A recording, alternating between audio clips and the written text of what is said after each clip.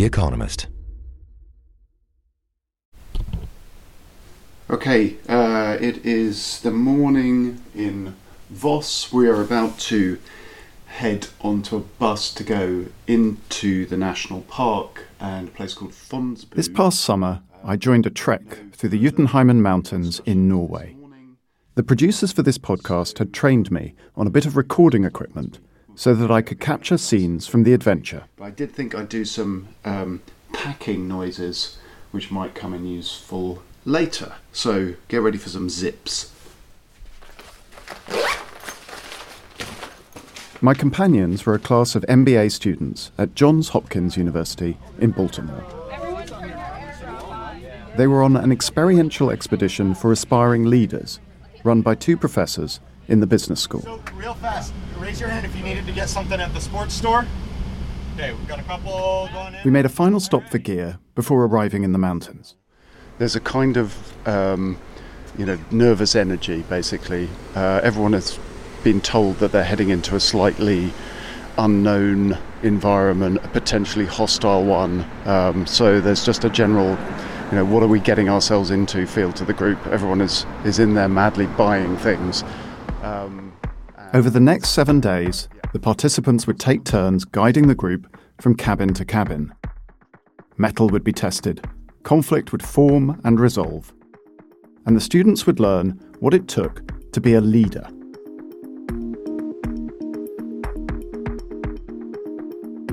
My name's Andrew Palmer. I'm an editor at The Economist. I write Bartleby, our weekly column on work.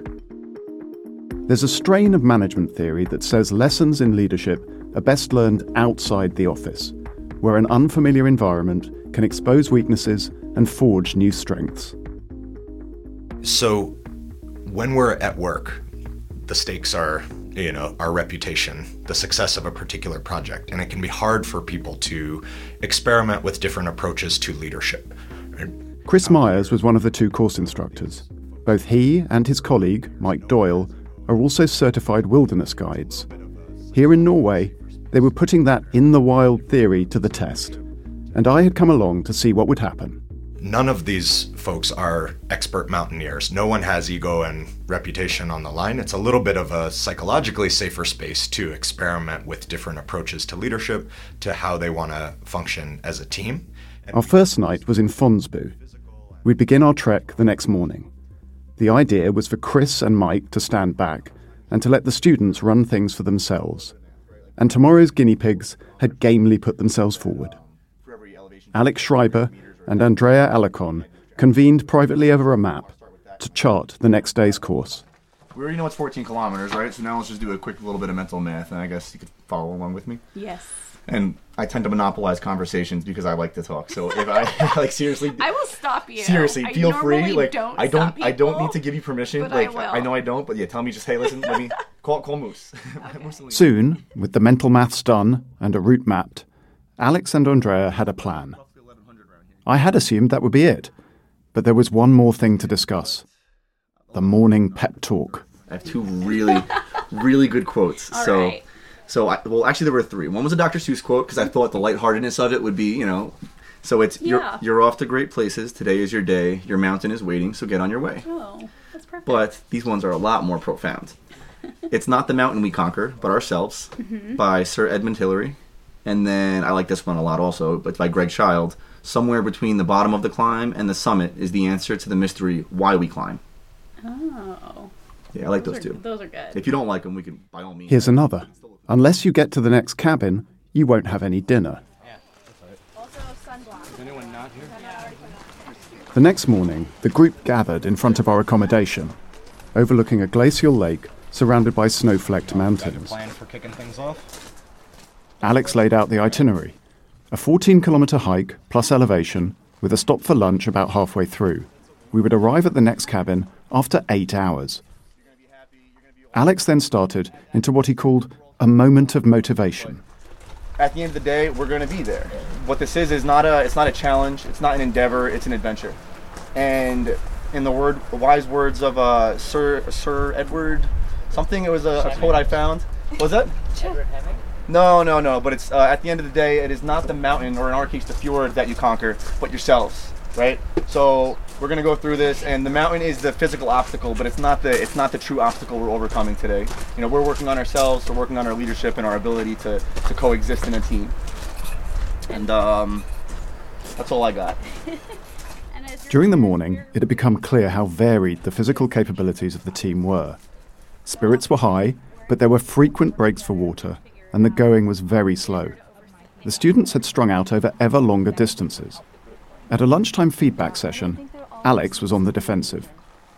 So somebody needs to be in the front, somebody needs to be in the back.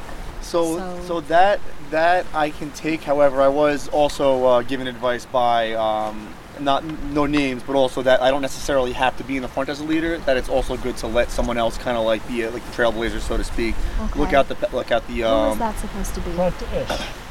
The group's pacing was badly off. A lot of the terrain was over boulder fields, which meant hopping from rock to rock. There were areas of snowpack, which could suddenly give way to the stones beneath. I don't know where I'm going with this thought. I'm going to actually concentrate on crossing this river. By 5:30 p.m, roughly when the hike was meant to end, we learned from a couple of passing walkers that we still had hours to go before reaching that night's cabin. So, group morale plummeted as a result. I think everyone is now aware that there's still a relatively long period to go, and it will be a long day. As the evening drew on, the students were no longer shouldering responsibility. Chris and Mike, the instructors, were now making the decisions, with one aim in mind: to reach our destination sometime this decade. So this is now turning into a leadership test for you guys, right? I mean, it really, you're the ones who are up. Yeah. Thanks for coming along and turning it into a... I mean, I don't think you can blame me. We're But laughing and joking. We finally arrived at the cabin after 13 hours. The group had been moving at a pace of around 1 kilometre an hour, which would have been hugely impressive if we were Galapagos tortoises. The Norwegian volunteer who was looking after the cabin couldn't stop laughing at how long it had taken. She said our 13-hour trip should have taken us 5.5. And yet, at that night's debrief, students were congratulating each other. But my takeaway from today is like, how capable are we? Like, if you would have told us this morning all that stuff we'd be doing today, I would have requested to be airlifted up. But just there were. I'm not sure capable is quite the word I'd choose. It was close to midnight. The locals were openly laughing at us, and we were supposed to do it all again tomorrow.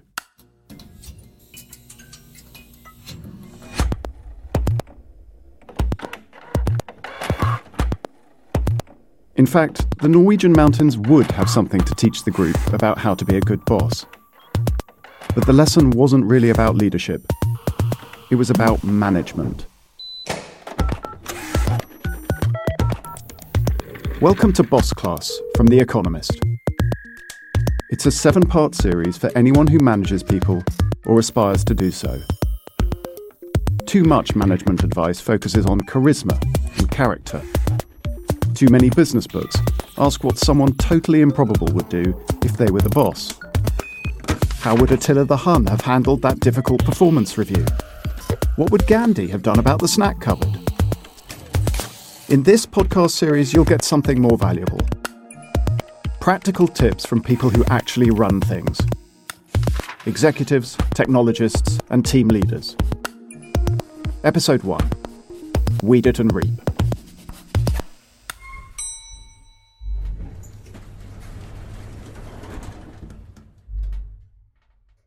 Celebrity bosses used to have nicknames that made a virtue of short fuses and brutality.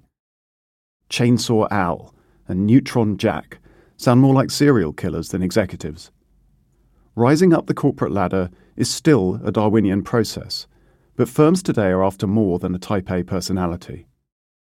Managers also need social skills, to coordinate as well as command, to persuade as well as instruct. It all makes for a ludicrously improbable mixture of traits. Be more talented than others in the firm, but don't tell them what to do. Listen charismatically. Be likably aggressive. If that doesn't sound like you, or anyone else on the planet, don't worry. Good leaders have systems, not superpowers. In fact, thinking you have special talents is often where the problems start. I'm Daniel Kahneman. I'm a professor of psychology and public affairs emeritus at Princeton. And I have studied primarily judgment and decision making. Okay, terrific. You don't really need an introduction, but that's helpful. Daniel Kahneman is a Nobel Prize winner and a prolific researcher and writer on the fallibility of human judgment. Every CEO will have a copy of Thinking Fast and Slow, his most famous book. Some might even have read it. He would have recognised the source of the over-optimistic forecasts made by the students in Norway. He made exactly the same mistake himself. When he was at Hebrew University in Jerusalem, he and his colleagues had an idea that rational judgment techniques should be taught to high school students. So they began work on a new curriculum. And, we were doing quite well. We'd worked about a year, and we would meet every Friday, and we'd be very pleased with ourselves. And then one Friday I had the idea of asking people, how long will it take us to finish the book? And everybody should do that separately, write it down on a piece of paper. The estimates, including his own, were all in a close range, at least a year and a half, but less than 2.5 years. Then he asked the department's director, who'd also estimated in that range, how long it generally took other teams like theirs to develop a whole new textbook. And his first answer, he was shocked himself by the first answer. He said, I realized that not all of them succeeded. About 40% of them failed altogether. Then, anxiously I asked him, and what about the others? Those who did finish, how long did it take them? And he said, I can't think of anyone who took less than 7 years, and I can't think of anyone who persisted more than 10, so somewhere in that range. And what happened next in the project is also very typical. We just went on. We ignored, obviously we should have quit that day. We proceeded as if that incident hadn't happened. And the book was completed 7 years later. Which is roughly how long that first day in Norway felt.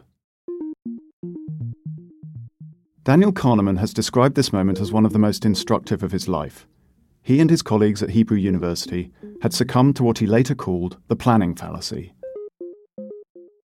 They were taking the so-called inside view, basing their forecasts on their own optimistic estimates and failing to use other similar projects, the outside view, as their point of reference. Kahneman is generally sceptical about using intuition to make big decisions. There's a sort of category of boss which would say, I rely on my gut, it served me well, it's really what I'm good at. What do you say to that kind of person? Saying that is useful for getting to the top. That is, people who have confidence in their gut, if they're lucky a few times, and if they're clever, then they will rise to the top. And they will be absolutely convinced that it's their gut that caused the rise. And in fact, in many cases, luck has a lot to do with who gets to the top, more than most people will admit. And I would say to such an individual, if they would not listen to me, but if I had the chance to say something to them, I would say, you're wrong. You would be better off with a structured process, if you can adopt it. A structured process can help avoid common flaws in human decision-making. Kahneman himself developed a carefully crafted method for evaluating officer training candidates in the Israeli army. Its strength lay in slowing down snap judgments. Intuition as a tool is much overrated. And it's overrated because subjectively, when you apply your intuition, it comes with a great sense of confidence. But it turns out that confidence is not closely related to accuracy. The structured process can apply in many other settings too, whether you're in a cabin in Norway or the corner office of a big firm. I remember somebody once told me that when you're a CEO, the mindset you have to have is what really difficult, intractable problems people are going to bring me today, because by definition, it's not always positive, easy solutions if it's arriving on your desk. Emma Walmsley is the CEO of a massive pharmaceutical company, GSK. It's a position that means she is always on show, and she knows it. The impact your title can have on other people is something to be very aware of. And you have to remember when you walk into a room, how you show up will impact other people's days. You have to remember that your raised eyebrow, or if you happen to just, pour your coffee down your T-shirt before you came in. I surreptitiously check my shirt. If you bring that into a room, you've got to check yourself and make sure you remember that your job is to motivate and focus and inspire and teach and listen. Listen really hard and learn yourself. Walmsley spent her early career at L'Oréal, where she rose through management roles around the world, before moving to GSK in 2010. In 2017, she took on the top job. She definitely has presence, but she also has a process. I think the thing that has been most useful in this journey has been to articulate literally on one page, which I keep stuck with a piece of sellotape on my computer. I don't need it now because I know it off by heart, and many in the company do. But it's just the why, what, and the how of our company. And this matters. So, lots of people talk about purpose, and then lots of people criticize companies worrying about purpose. I do think it matters to say, what is the point of our company? Literally, what is the point of it? GSK defines its purpose, the why, as uniting science, technology and talent to get ahead of disease together. How we work together is just three things for us. We say we want to be ambitious for patients, because that is what inspires people. That's what should drive you. The patient should be sat in a chair in every meeting, in theory. Be accountable for our impact. That's also how we impact others as managers, by the way. So sometimes being accountable for your impact as a manager or a leader is get out of the way. Give people the space to do their job. Give them the funds, give them resources, or just leave them alone. And it's really nice to have that language in a culture thing, because when you say support to succeed, it gives someone permission to say, I need your support to succeed. Could you leave me alone, and can we cancel the next 3 meetings? Could you leave me alone is the thought I suppress most often. So having that vocabulary helps. Ambitious for patients, accountable for our impact, and then lastly, do the right thing with integrity and care, because people count on us. This one-page document provides a framework, the outlines of a structured process, for the difficult decisions in Emma Walmsley's day, and it gets everyone else marching in the same direction. It's definitely a cultural document, but it's about having a shorthand internally that allows you to move a bit faster and communicate clearly. Articulating something. Writing it down gives clarity on something high level, like what an organisation values and what its goals are. It can also work day to day when people are doing something as simple as a meeting. You've got this really simple thing that I use. It's very basic, but it's helped a lot on, what is the point of this meeting? Is any agenda item for a decision or for input or for awareness? If it's just for awareness, can't you just send an email? Can we be clear on who the decision is and who the people who have to input into it are? Do you articulate this explicitly before every meeting, or is it just understood? Yeah, we literally will have on the agendas. This is really basic, but no, this is like exactly DIA. Like, and even board meetings, it's like, is it for a decision? Is it for input? Is it for awareness? And it's got to be one of those things. And if it's a decision, whose decision is it? So I do think being really clear on ownership and accountability and explicit on it is important. A procedure for running meetings, hiring staff, setting incentives, forming teams. It all stems from that one piece of paper stuck to her computer. When you have that in place as a shared roadmap, set, by the way, to a bunch of financial goals and operating performance targets, then you can start to cascade it into, okay, everyone can set their personal objectives around those goals.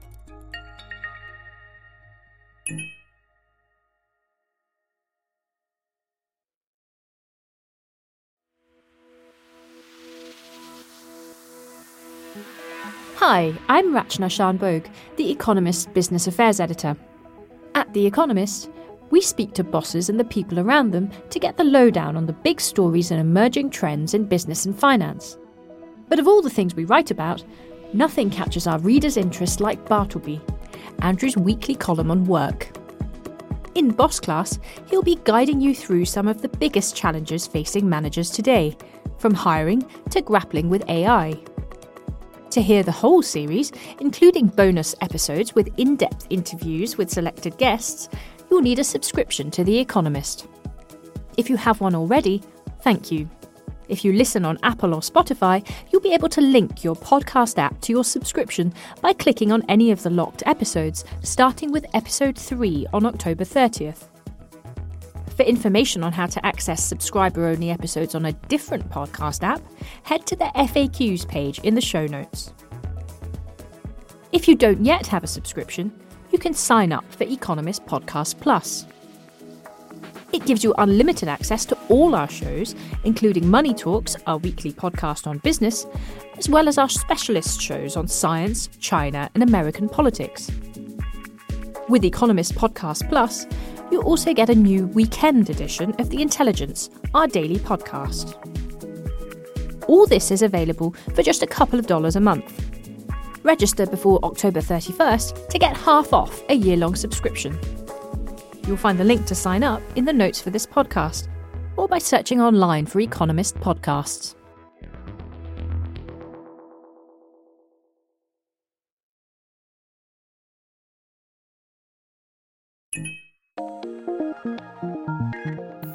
It's worth being explicit about the value of being explicit. We can't help the cognitive flaws that make us human, but managers can mitigate them by being clear about their goals and disciplined about their processes.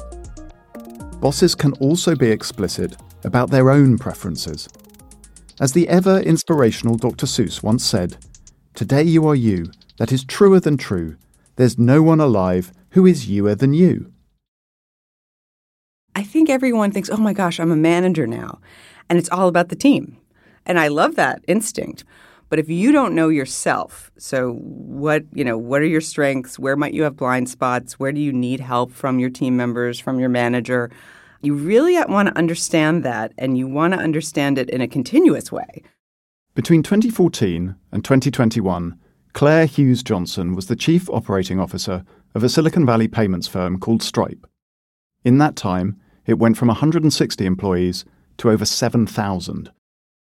But it was at her previous employer that she got the idea of writing a manual of me.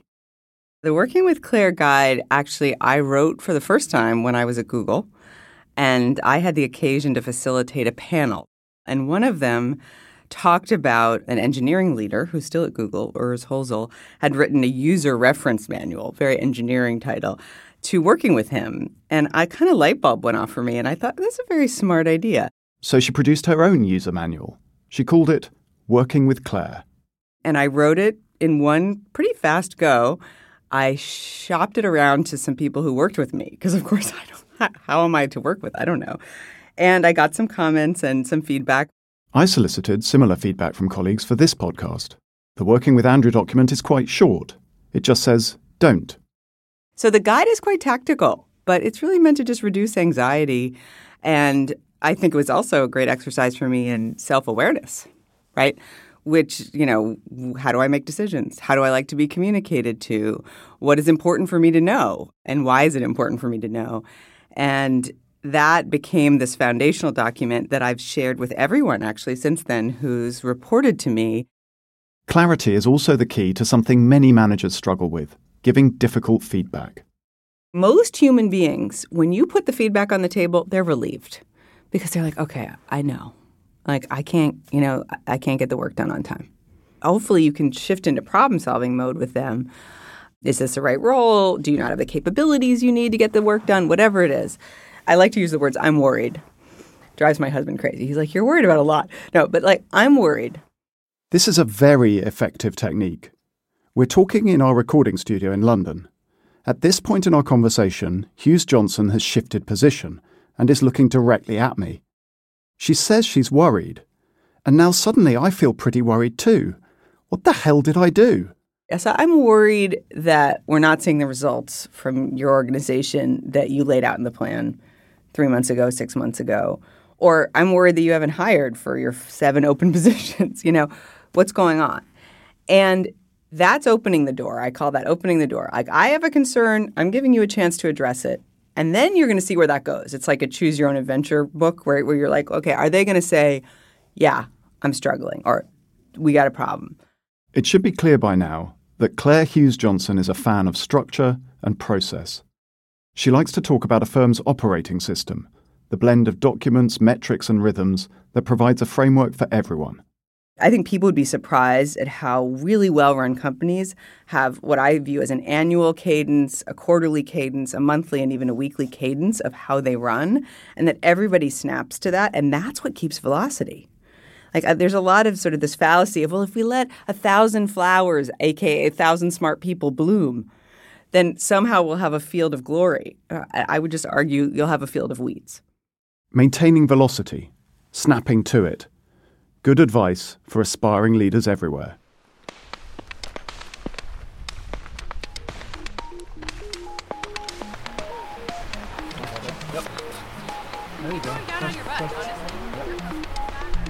Norway, day 2. In spite of the previous day's difficulties, spirits among the students were high. 2 new leaders were running things, but some familiar problems had resurfaced. Very quickly, we found ourselves off track. I asked Mike, one of the course instructors, what had happened. Definitely a similar pattern of not sticking to the original plan. We're moving okay, but we've taken a lot of breaks. Yeah, so we've had, 3 or 4 breaks in an hour? This is our 4th break, and 3 of them have been unplanned. Once again, if anyone asked to stop, to take their bag off for a minute or to get some water, the group complied.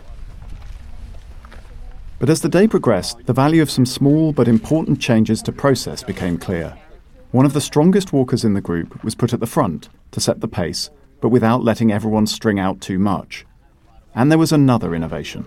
Okay, setting expectations, we're going to do a power hour with the exception of when we run across running water, we're going to refuel, okay? The power hour. It was a simple mnemonic seeded by Chris and Mike, the instructors, and adopted by the group. We trekked non-stop for an hour, only pausing for a water bottle refill if we happened across a stream. That's what the team needed. A rule, some common language, the beginnings of a system to guide the group towards its goal. That turned out to be more meaningful than any pep talk. So we've been going this is a totally different kind of day from yesterday. Yeah, so we're at about, I would say right around 8 hours now. So a little bit shorter distance, 11 kilometers versus 15 kilometers, but realistically that should only shave a couple hours off the time. And we had some pretty impressive terrain features, including coming down a fairly significant snowpack. So, I think the gains are due to better functioning in the team, a little bit more consistent kind of communication from the leaders. Still seeing some gaps and things to... I won't say we did well on day 2, but we did better. We reached the cabin in good time to eat and have a proper debrief. If the locals were laughing at us, they were more discreet about it. I didn't stick around to the end of the trip, but Chris and Mike messaged me later to report that the team had continued to improve. The days got easier. The students found a cadence. 2 weeks later, the MBA class debriefed over Zoom. All right. Welcome, everybody. Glad to get to see everyone, at least virtually, once more after the course. Chris Myers went around the room asking for reflections and came to Alex, one of the leaders on day 1.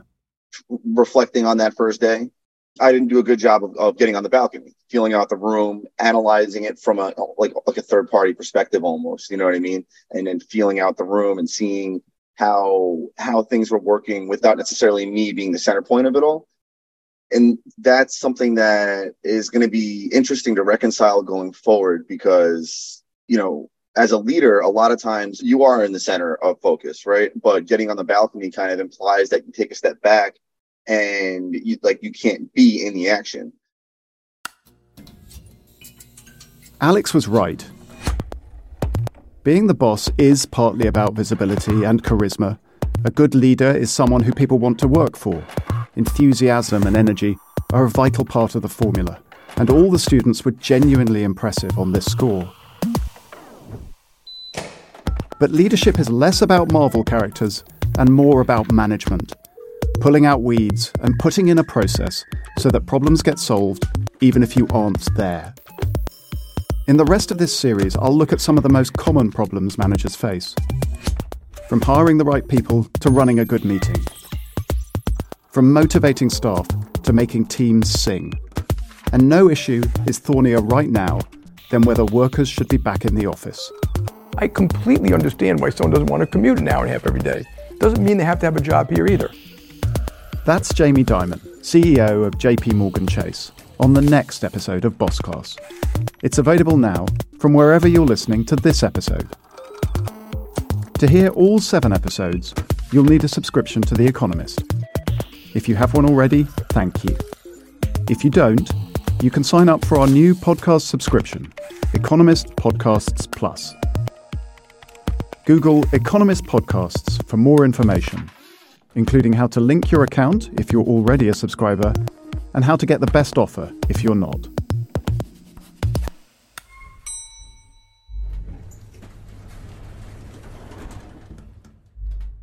The producers of Boss Class are Sam Colbert, Lawrence Knight, Pete Norton, and Sandra Shmueli, with help from Daniela Raz.